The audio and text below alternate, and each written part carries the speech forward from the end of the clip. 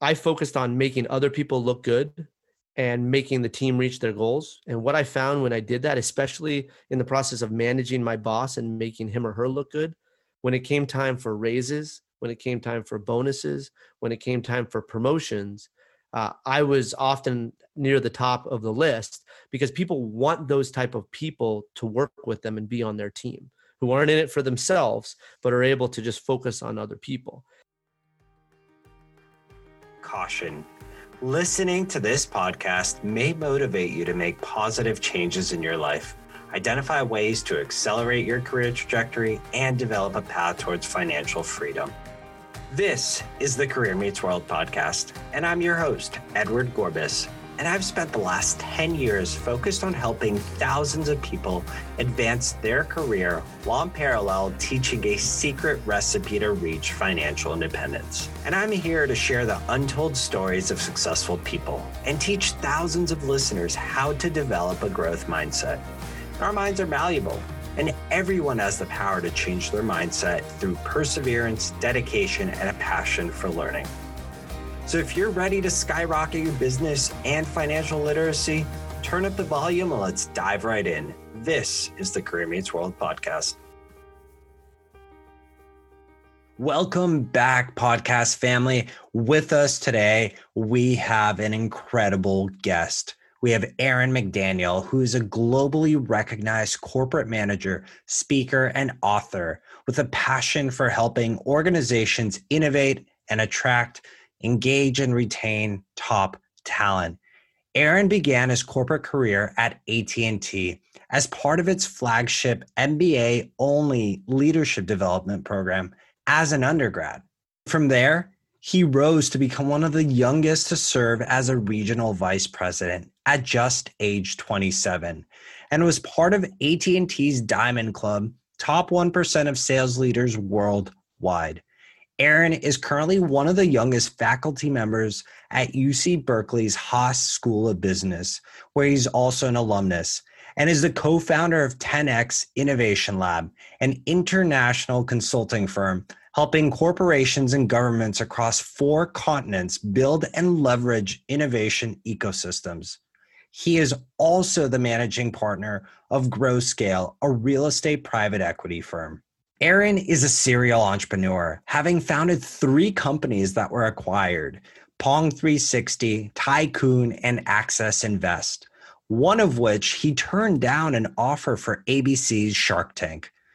Aaron is an author of the international acclaimed Young Professionals Edge book series, has been featured in numerous media outlets, including Forbes, Inc., Bloomberg, Businessweek, CBS Radio, Entrepreneur, and the U.S. News and World Report, and is trusted by top companies including the Ritz-Carlton, Deloitte Consulting, Wells Fargo, the United Health Group. Aaron is simply a powerhouse because he's also the vice chairman of Project Giving Kids, a nonprofit helping kids learn empathy through age-appropriate volunteering opportunities in the Bay Area. My man, Aaron, it is so good to see you. It's so good to have you on the show. It's been a long, long time coming. How's the day been so far? Edward, thank you so much for having me. It's an honor to get to speak to you and your audience. It's been a good day. It's crazy times, I think, is how most people describe it. I think there's not really a better way to describe it. I'm here sporting my COVID haircut, having not cut my hair in months. But at the same time, challenges and times like these create opportunity. And so it's interesting to see how people are shifting and adapting and making the most of this time to educate themselves and to start new ventures. Love it. I love the hair. You're letting it flow. We're going back to 1970s hockey mullets. So keep it rocking, Aaron. Great opportunity. But in the spirit of flow, I want to get right into things because there's so many good things to chat with you about. And we can take this in so many different directions. But I start off by really thinking through, look, our audience is eager. They're hungry. They're thinking about how to progress. And they're looking at today's world as an opportunity to launch their career, to take things forward. And many of us, including myself, and you know this, have always loved to plan. And planning is an important part of setting goals and hitting specific milestones throughout our personal careers and endeavors. But plans don't always go according to plan, as 2020 has shown us. So, as we dive in, I'd love to understand your personal perspective on what planning means, how to stay agile, but also have clear milestones along the way. Yeah, absolutely. I think no matter what context you're in, things are always constantly changing and adapting. If you have your own startup, your own venture, I mean, it's all about being agile, finding your business model, just figuring out who your customer is, those million questions you have to answer. And then, if you've been in a corporate environment, the joke is like change is constant. It sort of changes business as usual. So things are always adapting. So if you don't have that skill, like you got to build that skill. But the way I look at things in terms of my career journey and the way I approach things, it's people fall anywhere on a spectrum, right? It's not necessarily one or the others, somewhere in between. But you were talking about how you like to be a planner. There's one side of the spectrum is people who are like, this is my goal. I'm going to do this. I'm going to map out every step along the way, and I'm going to make it no matter what. And I think doing that is good to set up the scaffolding. I think, it sets you up to be resilient and go through things till you reach your goal. But at the same time, I tend to sit on the other end of the spectrum, somewhere much closer to the other side, which is being more open to opportunities. I look at my career path, and when you focus on your one path, I'm going to be a doctor, or I'm going to go do this or whatever, you're limiting yourself to only things that you can think of in your mind. If you're open to opportunities, when outside opportunities come to you, things you never even thought of can come your way. And I've liked that. It's more exciting that way. And just being open to opportunities, to identify them, to be flexible, to meet them has tended to help me a lot in my pretty unique career path. So I like what you said there, because oftentimes, including myself again, we think of this clear pathway. I wanted to be an engineer. I thought I was going to go honestly work at NASA, be an aerospace engineer at one point. Yeah. And now I am a performance coach, right? So it has gone through a lot of different pathways that I could have never imagined. And part of it was just taking things as they come from the world, right? And taking those opportunities as they show up. What do you see as some of those big opportunities that are popping up in 2020 that somebody with a clear plan might not be able to see because they either have their blinders on or because they're so focused on what's in front of them and what they feel like they need to accomplish? Yeah, I mean, opportunities are everywhere. And I think the main question that I've thought about a lot over the last few months is what is going to go back to just the way it was and what is going to be completely changed forever. Some of the bigger things like group gatherings or just the office environment, but also little things about how interactions occur. As a small example, I do a lot of real estate investing. I run a real estate private equity firm, and just the whole signing process with a notary, where you have to go and meet with someone in person. And, technically it's easier in the current system for someone who's a forger who can just have your signature and maybe, has a fake version of your ID to go in and get somebody to sign something. Whereas if you use a tool like Zoom, which I recently had to use Zoom for a signing because we couldn't get a notary in time, they recorded it and they actually had a video of me putting my pen on the paper and signing it, showing my ID and showing the signature that they could save forever, in a digital file. I think that's probably a better way to do things. So some things are just going to change permanently, even the little things. And so I think it's just identifying those problems, those opportunities as they come up, with the classes I teach in entrepreneurship. That's really the big thing, is identifying what a problem is or an opportunity for a benefit that isn't being delivered, and finding a way to deliver that to whoever your end customer is. And the beauty of how businesses change, where the barriers to entry are so much lower now because of all of the tools and in a lot of ways software that we have that facilitate it. It's really easy for you to build a business, and there are so many niche interests out there that just finding your niche can really create a successful business, even if you're focused on a very small fraction of people. Yeah, absolutely. You're right. Opportunity is always there, and it's on us to seek it out, to understand like how we evolve and how the world's really shifting and changing, and we have to be a part of that process no matter what our plans are. So you have done a lot throughout your career. You've started all the way in corporate. You're one of the most successful people at AT&T, and I want to unpack that in just a second. But you took so many leaps of faith throughout your corporate career, throughout your entrepreneurship kind of endeavors, and there's so many of them. There's so many fun ones, really successful ones. You're out and about right now, also teaching. I want to understand Aaron McDaniel and really get deep, because there's so much that you've done, and all of it is predicated on overcoming limiting beliefs, building up that abundance mindset that I can accomplish as much as I want to, essentially, right? Like the world's your oyster, literally, and there's so much opportunity right now. So if we rewind the clock and think back when you graduated Berkeley, you had such a great experience there, you launched into the world, and what were you thinking at that time, to the best of your recollection, right? I'm starting out my career. I can apply anywhere. I can almost go anywhere to the extent that people will take me. What was going through your head as you looked at your career onwards?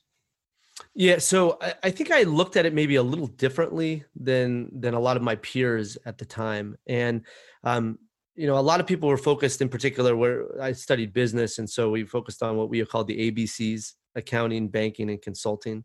And while some of those career paths were sexy, they seem cool. You get to do these cool things. It's really sought after. The framework that I looked at things according to was transferable skills.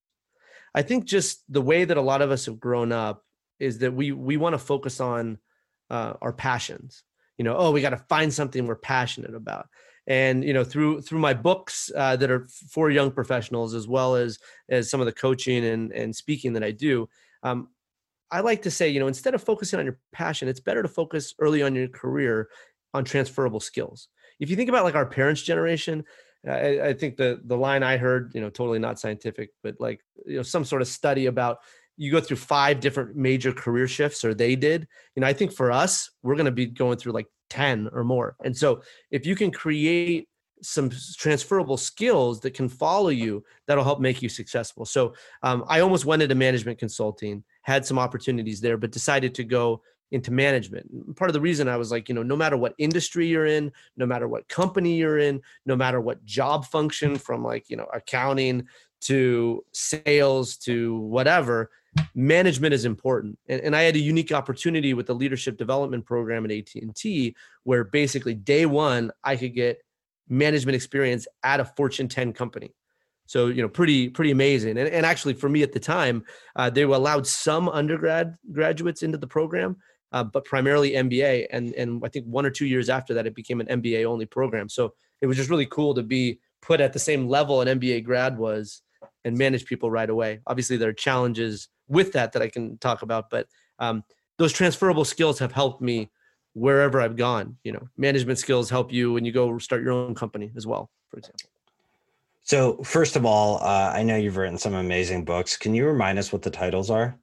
Yeah, so the Young Professional's Guide to the Working World is a book that's more for individual contributors, helping you learn how to build the foundation for your career. Some of the messages I probably will mention today will be related to it, and it's very much tailored to a young audience. I mean, each chapter is like 4 or 5 pages. I hate those business books that 100 pages in, they're saying the same thing 5 times, and I'm like, I got it, right? So it goes through that. I kind of have this silly analogy talking about the star employee, someone who's savvy, tenacious, adaptive, and resourceful, and the other side, someone who's a dope, who disses opportunity, potential, and earnings. And I don't mean like someone who's not intelligent, but someone who doesn't take ownership of their career. And then my second book is the Young Professional's Guide to Managing, which is basically how to be an effective young manager. It's very tactical. In both books, like I said, short chapters. There are a ton of resources I have on my website, aaronmcdaniel.co, where you have forms you can fill out, everything from like leading team meetings to doing coaching to hiring. Awesome. Thank you for sharing that. And I want to dig into a little bit more what you're talking about is these transferable skills and this recognition, especially early on, right? You mentioned many of your peers, and I'll say I wasn't a peer, but I did the exact same thing. I graduated. I have to get a job. I need to go run. Like that was my plan. I need to make money. And I never stopped to think or ask myself, what's happening in front of me? What's happening today? What is relevant today? And how is this potentially going to benefit me down the road? And for me, and a huge impetus of why I started Career Meets World was to provide that guidance, to provide that support, to build community around individuals who want to understand how to bypass a lot of those, call them mistakes or lessons learned. But I recognize a lot of that stems around community, people supporting you, people helping you. Who was there for you? Because I know you're somebody who loves to network, you're a natural relationship builder, but who was really there to say, Aaron, these are some things that you can consider. These are things you might want to avoid, or they're not necessarily the best places to go. Who are those key mentors for you? Yeah, I think looking back on my career, I wish that I had engaged mentors more. And I think there are different types of mentorship that I think are underutilized. So there's the traditional, this is the person I aspire to be. Often they're like a lot older than you. And there's value to those type of relationships. But there are two other types that I really think are underutilized. One is peer mentoring, and I think for the most part, most of us, had a sibling or had a cousin or, somebody who was a friend of ours, a little older than us, that kind of gave us, some ideas of what, how to be successful in things, or in the sibling case, like not getting in trouble with their parents. And so that peer mentoring is important because it's someone who's at the same generation. Often when you talk to somebody who's been, at an executive level, they forget what it's like to be like as an entry level employee earlier on in your career. And they look at things totally different because they are of a different generation. So peer mentorship, I think, is underutilized as an important, is important. When I was in college, I was in a number of professional organizations, including a business fraternity. And, we focused a lot on creating those skills to be successful in recruiting and also in your career. And there was a great network there for just, tactically things like resumes, but also just how to conduct yourself professionally that were really helpful for me. The second type of mentoring that I like to talk about too is I call them mini mentors, MINI. And so the idea that, not one person is going to be your mentor that can answer every question you have, but, have a mini mentor for all of these targeted things. And it could be, like, let's say you're in a really heavy regulated industry. It's a mini mentor about compliance as it relates to your job, or a mini mentor about that CRM software that you got to use at work or something like that. So they can take a lot of different forms. But the idea is almost like a community of a bunch of little mentors. And part of the art of it also is finding ways to help pay them back too. And you may think to yourself, I'm early in my career, what can I offer them? There's always a way that you can help other people with the skills that you have. Certainly, reciprocity goes a long, long way into relationship building. And I like that idea of a mini mentor because you're right. Many people are super skills or laser focused on one particular skill. And right, like even the other day, I'm talking to a CPA. I'm not going to get legal advice from them as well. So people have an understanding about a deep topic, and hopefully they're there to support you, and you can support them in some other way as well, no matter what that age is. Oftentimes people later on their career either want to coach or they want to get some feedback on a product that they want to start, and you might be the right target audience. So there's so many different ways to kind of provide that reciprocity. And again, thinking about like your early days, because that's really the bread and butter of who you are today. We'll get to that in a second. But beyond just the mentorship, the early start, this incredible program that AT&T afforded you to become essentially one of the youngest VPs in their company's history, that's all fine and dandy. But nobody goes through life without incredibly difficult challenges and setbacks. And I'd love to early on put you on the hot seat and really ask, what was one of those difficult moments that just stand out to you right away that was not easy and you went through it and maybe some of those limiting beliefs crept in? What was it and how did you overcome that moment? Yeah. So first, I'll get on my soapbox for just a second, and then I'll tell some stories. So I think one thing I've noticed about myself and younger people, I'll lump myself in with 20 somethings too. the way we grew up, a lot of us, we have a lot of like awesome characteristics individually and, as a generation, but there are a couple that are kind of dangerous, especially when they're mixed together. And one of them is this sense of entitlement, because we're used to like getting participation trophies for everything and being, recognized just for showing up. Like I remember I got a certificate in school just for good attendance. It was like, okay, that's in your career, that's like table stakes showing up, so it's creating this sense of entitlement, and it leads for opportunities for you to get like, disappointed and maybe overreact when things don't go your way. The other side is because mainly of technology, we have this inherent impatience because we're used to instant gratification. Because, like our parents would like write a letter to someone and wait a week for them to receive it. I mean, I get pissed when like my text won't send immediately because I don't have good network coverage, and so when you put those things together, it creates this lack of resilience. It creates this scenario where you're like, yeah, this is kind of difficult. Maybe this job or this industry isn't for me. There are a ton of opportunities out there. I'm going to go do something else. And so I think the art of it is not just running away when you hit obstacles, because I believe, and a lot of successful people I've talked to believe, that your ultimate success in business and probably life is directly proportional to how resilient you are. And the only way to build those muscles and build that, I think that the term people like to use now is grit, is by going through difficult situations and overcoming obstacles. So keep in the back of your head when you go through tough situations, that you're learning, you're building that muscle, and it's important to get through it. Now, at the same time, the art of it is figuring out when it really is a good time to move on versus when it's just a struggle to overcome. But I just think that's so important, because if you don't build those muscles, you're likely just going to keep going from place to place. And, when I'm hiring people and I see that they're at a place for 11 months, 13 months, a year and a half, a year, I go, well, I don't want to hire them because they're likely just going to take a bunch of training from me and move on to another position. And I'm not going to get a return on that investment.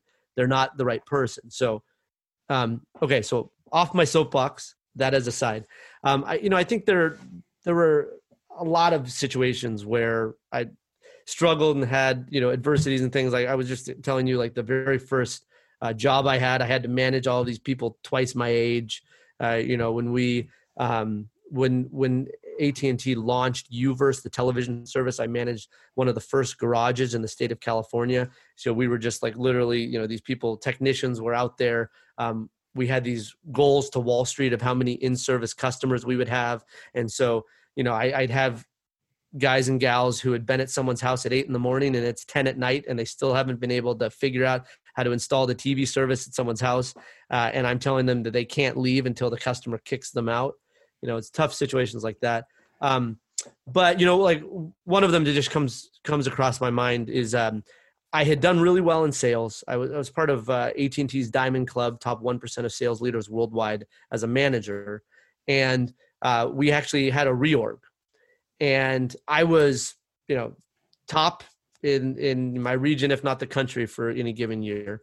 I was in San Francisco. I had a team in San Francisco. I had the San Francisco area. I had built all of this. And then we had this reorg, and the leadership came from another organization. And all of a sudden I had a very poor performing team in an area far away in a very like not good business sales area. And so to myself, I was like, what is going on? I was like, the best, I've proven this. There should be some sort of consideration for that instead of the politics of somebody getting that position instead of me.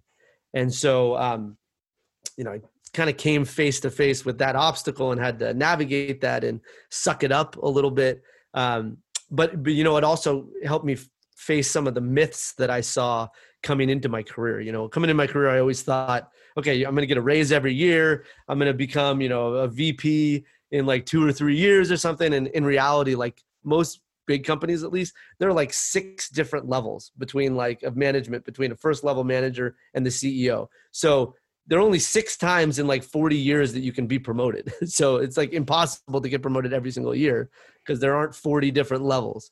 Actually one of the things that I came across, which was hard to believe because I did come from a very supportive childhood, was, I kind of thought everyone was going to be there to help me, because I always had resources to help. And, to speak cynically, when it comes down to it, my boss and peers, they cared more about feeding themselves and their family than they cared about me.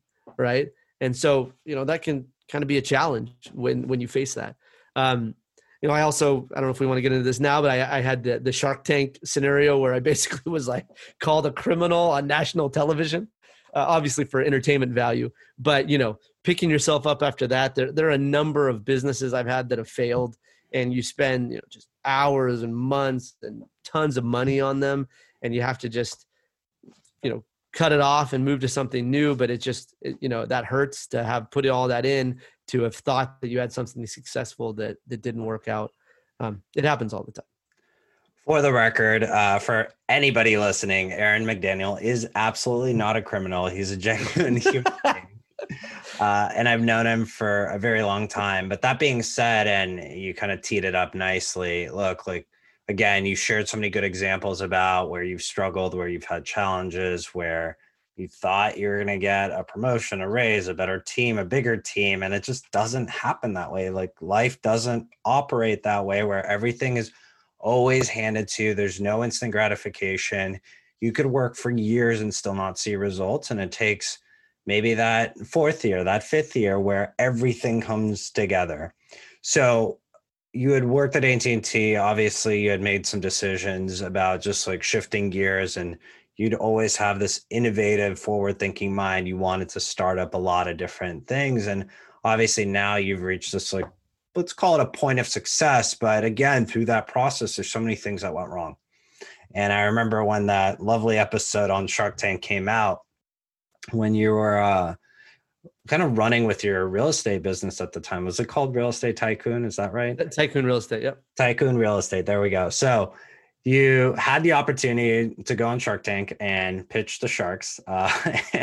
Obviously, it wasn't necessarily what you envisioned, but help us understand what that personally felt like. One, to get the opportunity to go onto Shark Tank, which many people aspire to do, and pitch their idea, but also the experience, what you learned, Mark Cuban bagging you a little bit. Tell us all about that.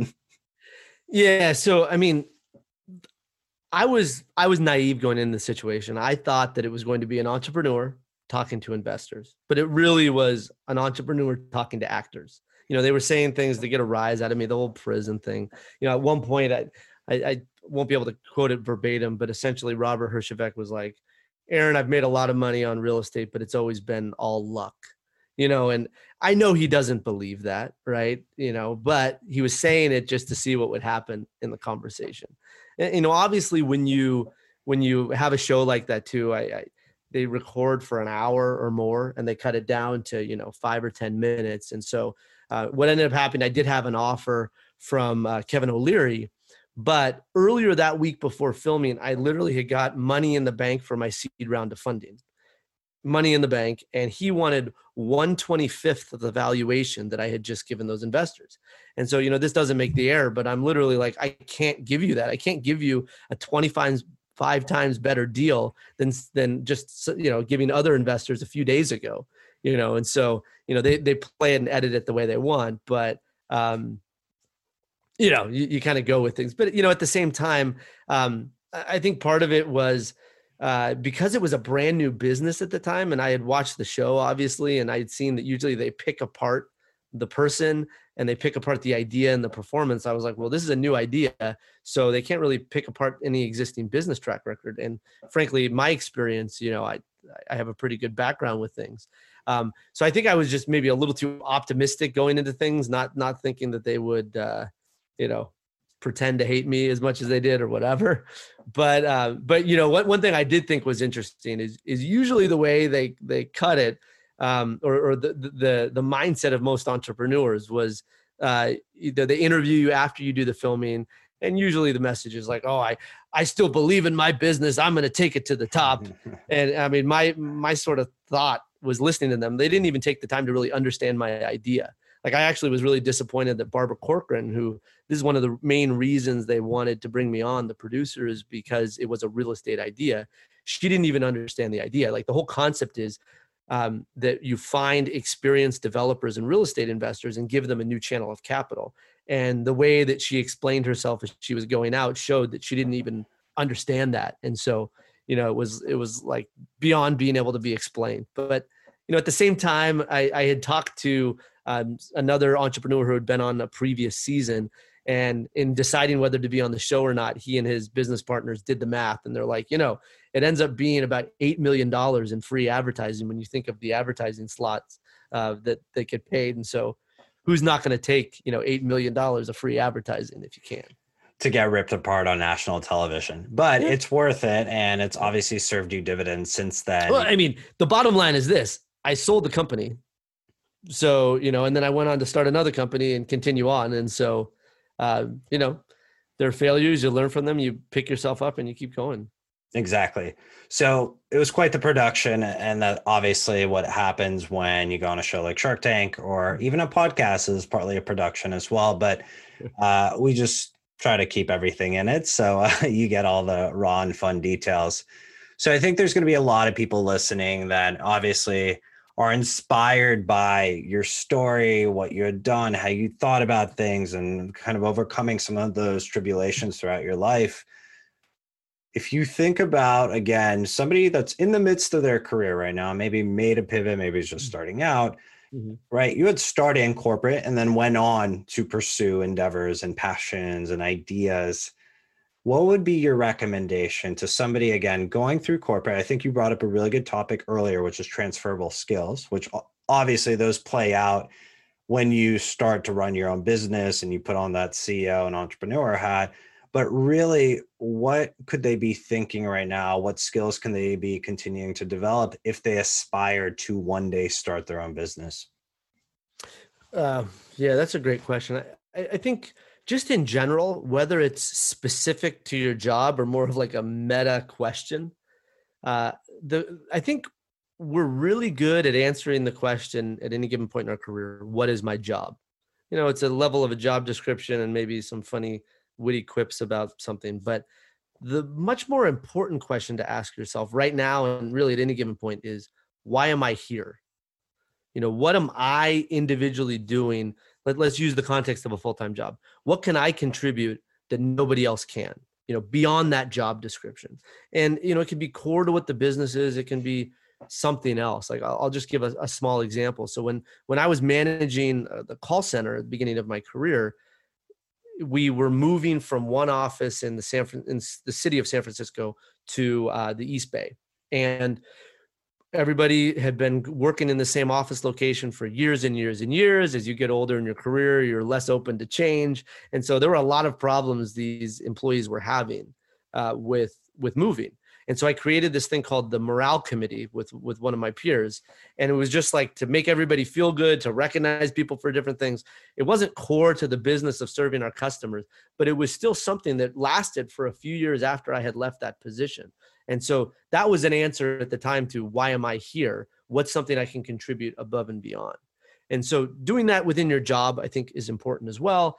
Taking a step back and asking, more of that global question of just your life, like, why am I here? I think is an important question to ask as well. And, so one of those answers to me, it doesn't have to be just one answer, but one of those answers to me is around teaching people. And that's why, I'd love to get on podcasts like yours. That's why I've written books. That's why I teach at the School of Business. I do some other coaching and things through my company, 10X Innovation Lab. That's important to me. That's part of why I'm here. And so when you answer that question, when you have a good answer to that, it'll help direct your actions and where you decide to go. I think the other thing that's became an important thought to me, or an important, situation, is the fact that I would have some level of control of my career and my career journey. And as much as, I loved AT&T, there were a lot of great experiences there. Ultimately, I noticed that basically you had to be in a situation where somebody said jump and all you could say was how high. And, this is nothing against anybody who lives in Dallas, because Dallas is an awesome place, but I also just didn't want to live in Dallas for the rest of my life. I'm a California guy. I like California. And what I saw, and this was also kind of weird to me because AT&T is a technology company that sells the ability to work from anywhere to people. But the enterprise organization at the time was making everybody director level and above, general manager and above, move to Dallas to be in one place. And obviously I understand the benefit of in-person stuff, but I mean, I think now just with COVID, we're seeing how people you can work remotely. Businesses still can operate. You can have a different quality of life if you're living in a place you want to live in. And so part of that criteria was, I wanted to control things. I wanted to have a say in what happened in my career. And ultimately, basically the whole time I was at AT&T for about a decade, I was doing side businesses. I obviously didn't talk about it in a big way with my company because that's often frowned upon, depending on what the business is. But I knew I was getting to that point, but it was also a really interesting transition to go from working at a company and having that steady paycheck and having everything associated with that to all of a sudden being an entrepreneur and having complete control of your destiny and having to have confidence in yourself that you were delivering something of value that should be paid for, and everything that comes along with that.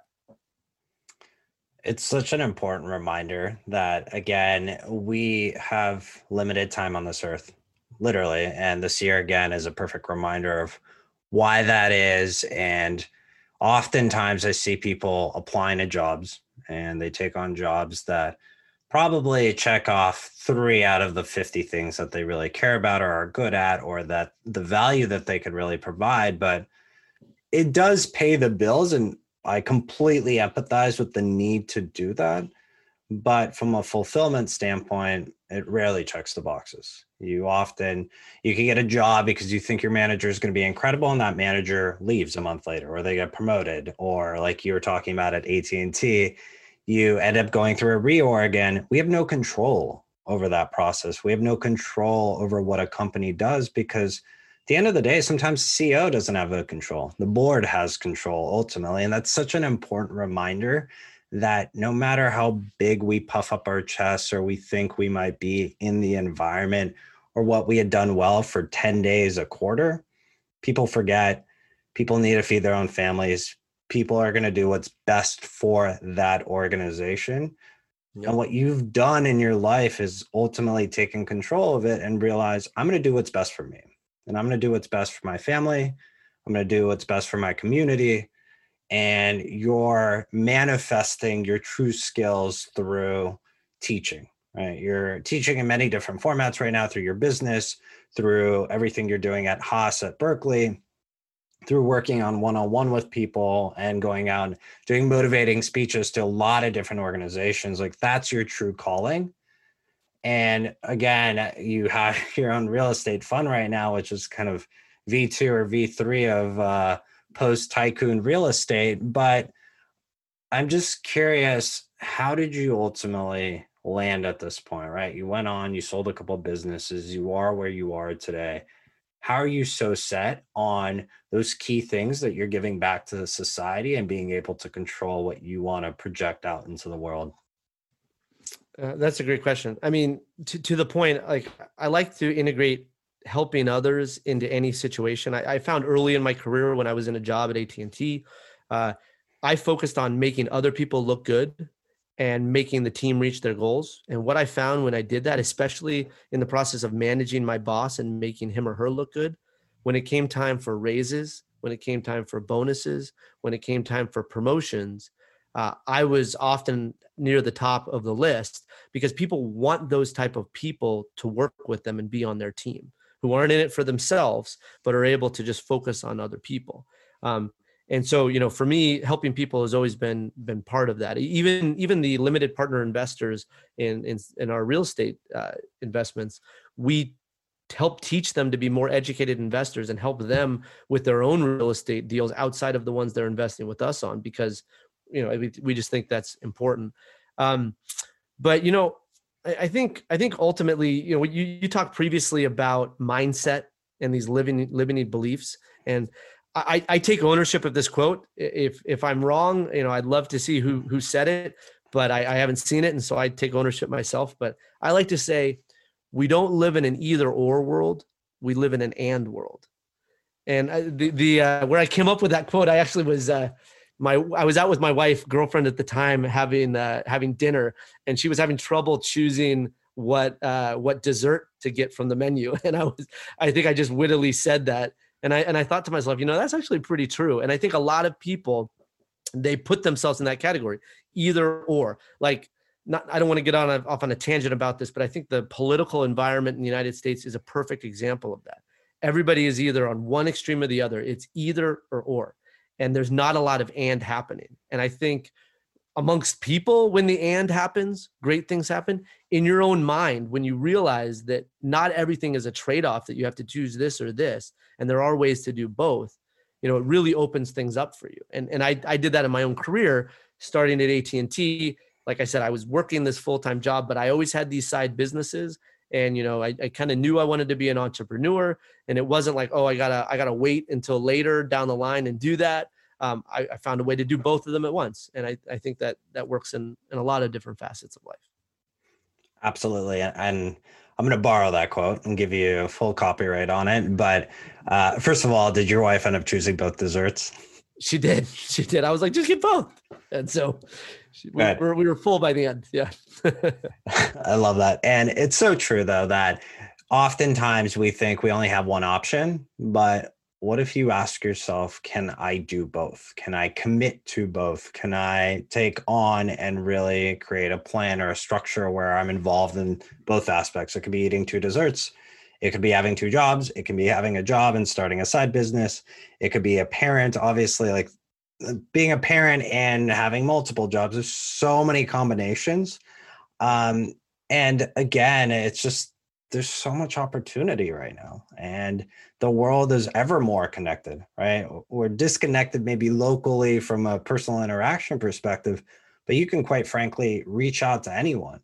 So people are more accessible now, really. It'd be harder to meet with somebody before. Now, like a lot of people are at home, they're more open to random people contacting them, Exactly. A lot of podcast hosts were not able to reach a lot of people before because they ran their shows in person. You can talk to anyone right now, as long as they have a mic, maybe Zoom and Wi-Fi connection. So that being said, look, you've done so many good things throughout your career, and I love, and it's inspiring even to me that you're helping so many people right now through different mediums. And I want to know, how do you stay sharp? How do you stay crisp? How do you keep educating your own mind and really fueling it with more vibrant and healthy information through like books or podcasts or people? Like, what's your go-to methodology to continuously learn? Yeah, so I find that I have a pretty strong filter. I do my best not to look at a bunch of news. Sometimes it's a struggle, but not scrolling through social media endlessly. So putting up those barriers, because we're so bombarded with information, to limit the amount, I think is just, a important thing in and of itself. I mean, taking ownership of your time is absolutely key. And to go off on one tangent for a second, all of us have heard work-life balance. I like to say work-life integration. And really the key to this and life, instead of either or, is taking ownership of your time and finding that integration point. Like even when I was at AT&T, I would find ways to, I was on the West Coast, but I was working with people in later time zones. I'd have some early morning calls. I'd do some customer service stuff related to my personal business on the side. I'd go speak to a group of executives at lunch for my books. I'd come back and do more meetings, do a little networking, or go out with friends, and then spend a few hours at night doing email, integrating them all together. And when you learn how to do that integration, whatever those pieces are, it can help you take better command of things. And ultimately, times like now with COVID and most of us working remote, that gives us the opportunity to start doing that integration and taking more ownership of things and getting more leeway, that a lot of times a full-time job doesn't give you. So, from that perspective, but back to your question around just, how I get information and those filters and how I stay sharp. I think one of the big things is surrounding myself with other people who are, inspiring and interesting to me and doing things. I look back on my career and my mindset, and I think in a lot of ways, I wasn't necessarily a person that had these trailblazing, amazing ideas. It was more that I surrounded myself with people who could provide those ideas. I identified opportunities and was flexible enough to take advantage of them. And so, it's oftentimes, I think one thing that I constantly go through, and you go through when you go from more of like an individual contributor to more of a manager, I guess, is basically finding ways to get other people's efforts. You're not all having to do this all yourself. It could be, and it doesn't necessarily mean like hiring somebody who lives in your city. I mean, there are a lot of like virtual resources you can use from across the globe. We're all easily connected there, or even just, ways to tap into the crowd and get help for things that you're doing. So there are a lot of opportunities out there. I think it's just about taking ownership of your time, setting up the right filters, and surrounding yourself with the right people to make you successful and motivate you. There's a really famous quote. Again, I have no idea who said it, but it will most likely resonate with a lot of people, is that you're a reflection of the 5 people you spend the most amount of time with. Absolutely. Yep. So if you want to get better and you're thinking about who do I talk to on a daily basis, and again, I would never recommend cutting out your family, but be mindful of what they're kind of providing for you, what they're giving you, how they're influencing you. Think about who you want to surround yourself with. It's such an important part of life and instrumental to how we think, how we operate. So as we end on that note, Mr. McDaniel, we are going to put you through the hot seat, where we're going to ask you a bunch of questions really intended to stump you, to hopefully get some more insight and wisdom through that thought process. So Aaron, are you ready? I'm ready. Let's do this. So look, you were on Shark Tank and it was on TV, quite an epic disaster. But if you were to meet Mark Cuban today and talk about what you've been able to accomplish, what would be the first thing you say to him? Yeah, I don't really think there's any animosity there. I mean, they're all very accomplished people. They're also there for entertainment purposes. So no matter what they said on the show, it might not be disjoint with how they truly believe, because they're sort of playing characters. So, I'd probably have a little chuckle about that, and more probably just talk to him as a peer. I mean, obviously he's a billionaire and I'm not, but people are people. Just being able to find ways to connect with them. I mean, just as a side, there, especially in this like Instagrammable society we live in, the idea of like taking a selfie with a celebrity is great, and getting their autograph or whatever. I would much rather build a connection with somebody and have a real conversation, and ultimately, especially like if you're talking celebrities, they probably appreciate that more than somebody who's looking for something from them. Love that. If there's another profession in your future, it might be diplomacy. So I love the answer. Look, you do teach a lot, and specifically you teach at Berkeley on entrepreneurship, and you've been doing this for a few years now. If I put 24 seconds on the shot clock right now, what would be one piece of advice you would give people that really want to jump into entrepreneurship? Your key to entrepreneurial success comes down to one word: customers. Okay. I think we all get lost in all of these other things that it takes to run a business. But ultimately, if you understand your customers and deliver something of value to them, ultimately as a business, you're asking, essentially what every business does is asks people to change their behavior, change how they currently do a job or solve a problem to the way that you want them to by using your product or service. And so you have to provide them enough value to get them to change their behavior and change that inertia. And so keeping your customer at the forefront, understanding them and keeping a dialogue with your customer, most important thing to entrepreneurial success. Love it. Perfect 24 seconds. Last question for you. Let's just move past 2020 and we're 2021. It's a good calendar date. I'm not talking about New Year's resolutions, but what is one big goal that you see for yourself in the next calendar year that you might be already thinking about today? Yeah, that's a great question. I think for me, it comes down to going forward with new exciting opportunities. We do a lot in real estate. My business partner at my company Grow Scale and I are looking for more private equity opportunities where we can acquire existing businesses or invest in existing businesses and help them. So I think it's looking to that. Where I'm at in my career, I have a couple of young kids, married, all of that stuff. Working hard earlier on and creating this entrepreneurial path for me has given me more flexibility to spend time with them when I want to, not necessarily have to go to a full-time job. And so, that freedom that you can get from being an entrepreneur, from taking ownership of your own career, pays dividends, because then you can decide what you want to do, how you want to spend your time. And so, continuing down that path and just being open to new opportunities that are out there. That's what the next year plus looks like for me.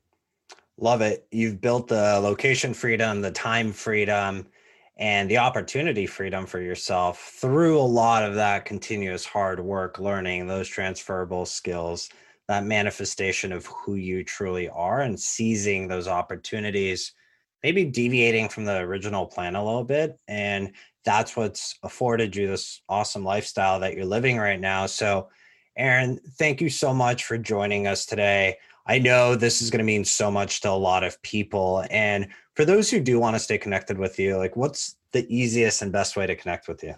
Sure. You can connect with me on LinkedIn. If you just look up Aaron McDaniel, my extension is MRBIZ, Mr. Biz. I won this male pageant when I was in college and got the official title. Or you can email me, Aaron, AARON, at aaronmcdaniel.co. Would love to help you how I can. And I wish you all the best of luck on your career journeys. And, Edward, thanks so much for having me. It's been a lot of fun. It's always fun, my man. And as we always say at Career Meets World, go unleash your wildest potential. Thank you so much. Hey, thanks so much for listening to the Career Meets World podcast. I would love to get to meet you. There are a couple of ways we can connect. I love my LinkedIn. Simply search for Career Meets World or Edward Gorbis and feel free to connect. Second is via Instagram at Career Meets World. And third is through our website. I have a special spot for you full of fun, free resources.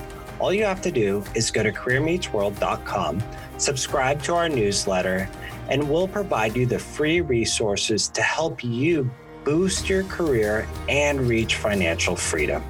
And if this podcast was helpful to you in any way, please consider rating and reviewing this podcast on Apple Podcasts. This helps us help more people. Simply tap the rate with 5 stars and leave a sentence with what you liked about the podcast. Thanks so much for tuning in. Remember, strengthening your growth mindset is your ticket to success. I'm Edward Gorbis, and we'll catch you on next week's episode.